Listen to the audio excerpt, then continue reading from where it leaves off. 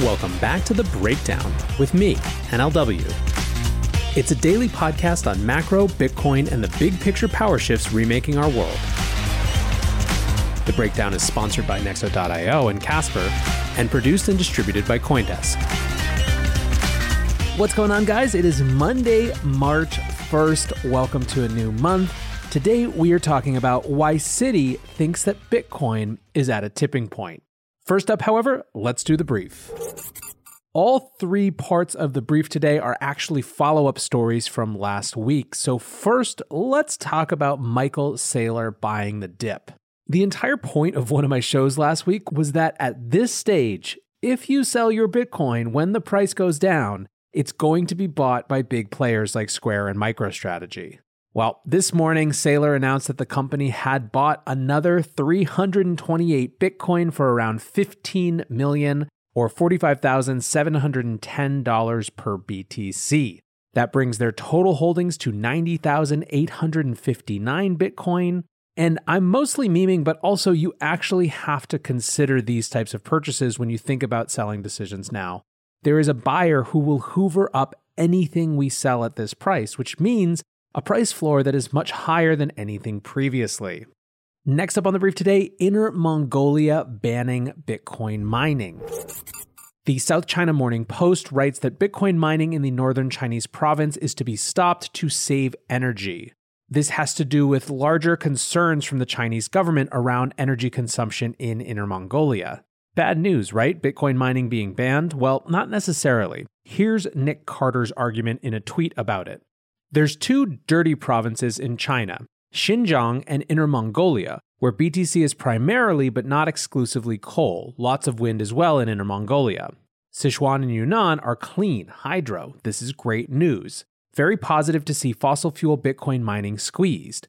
Ultimately, the only Bitcoin mining will be off-grid using stranded assets because it's just good policy. ESG, eat your heart out. Now, some are inevitably going to scream, damn, you Bitcoiners can turn anything negative into a positive, and there is some truth to that. However, on this one, I am genuinely with Nick. The more that Bitcoin moves to renewables and stranded energy sources, the better for the world and the better for Bitcoin.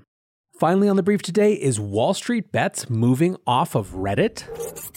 This morning, the @WSBmod account on Twitter published decentralizedwsb.com, and I'm going to read a few excerpts from the page.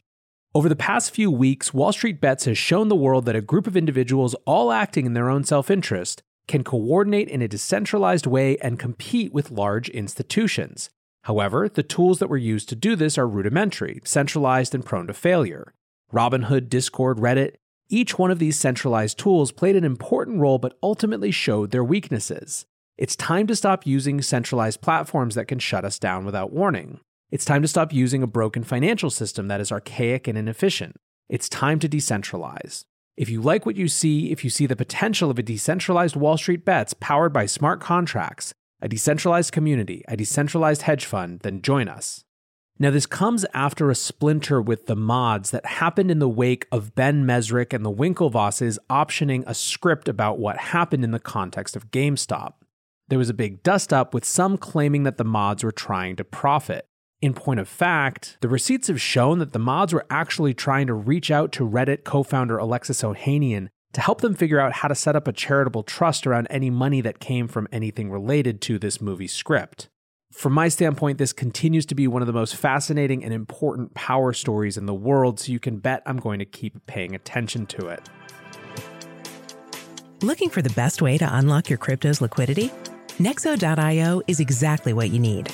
Borrow against your digital assets at just 5.9% APR, earn passive income with yields of up to 12%, and swap between more than 75 market pairs with the instant Nexo exchange. Try the Nexo Wallet app to get the whole 360 degrees of crypto banking. Get started at Nexo.io.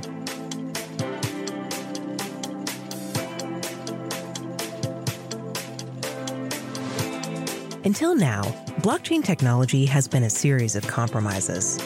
No Layer 1 protocol exists in the market that supports everything enterprises, developers, and consumers need from decentralized applications.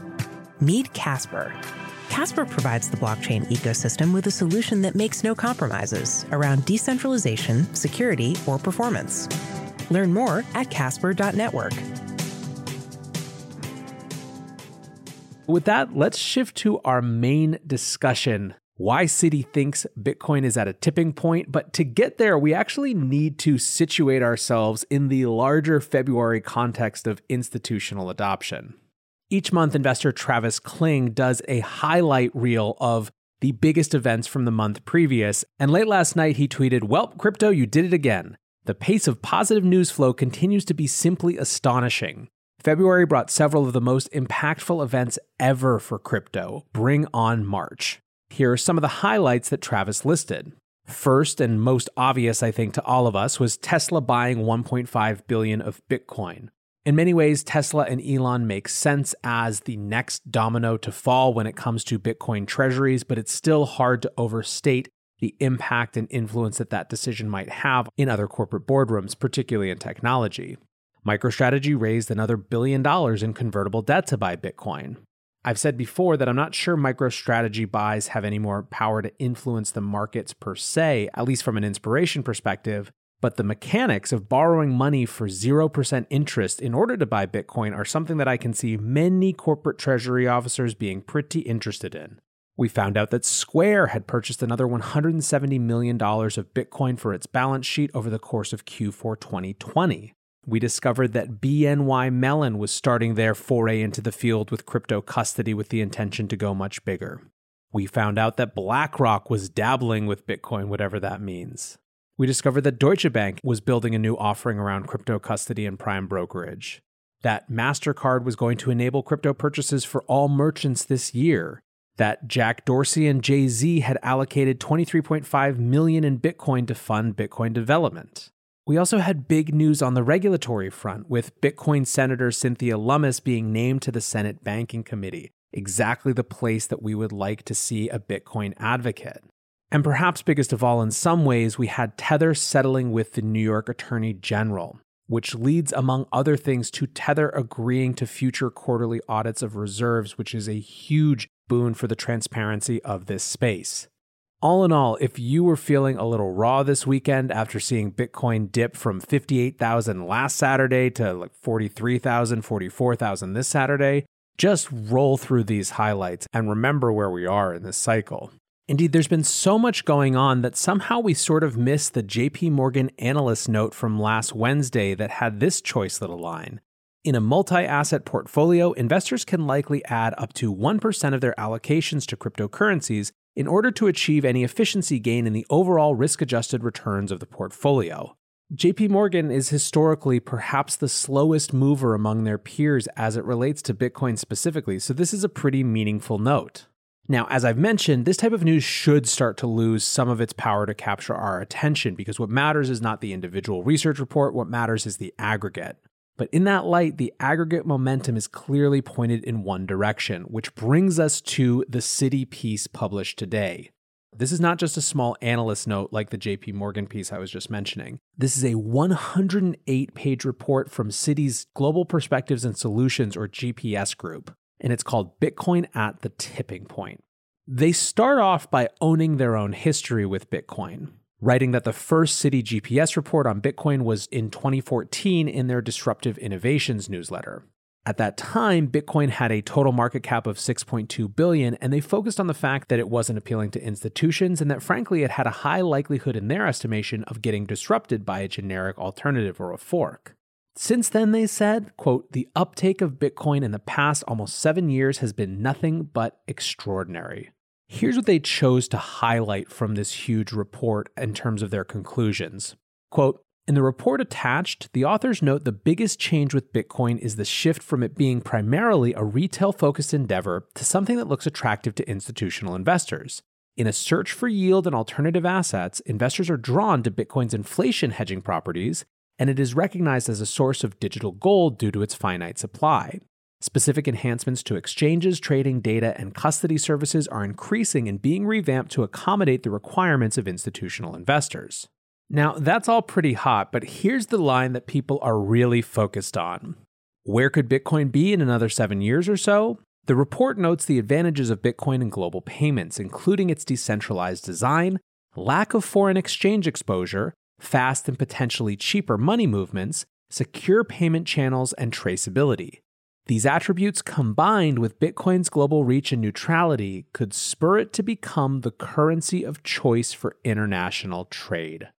Part of why this report is capturing so much more attention than some of these other things is not just the significance and depth of it, although that's a piece of it. Part of it is that they're actually zooming out to a world in which central bank digital currencies exist, and these digital fiats are competing for the attention of private corporate actors.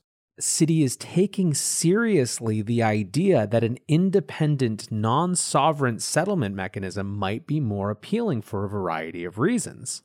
Another quote from the report that gets at this: if these efforts progress to the actual issuance of central bank digital currency, blockchain would become a mainstream offering. Individuals and businesses would have digital wallets holding a variety of cryptocurrencies, stablecoins, and CBDCs, just like today they have checking, savings, and treasury accounts. Connectivity between the traditional fiat currency economy, public cryptocurrency networks, and private stablecoin communities would become fully enabled. In this scenario, Bitcoin may be optimally positioned to become the preferred currency for global trade.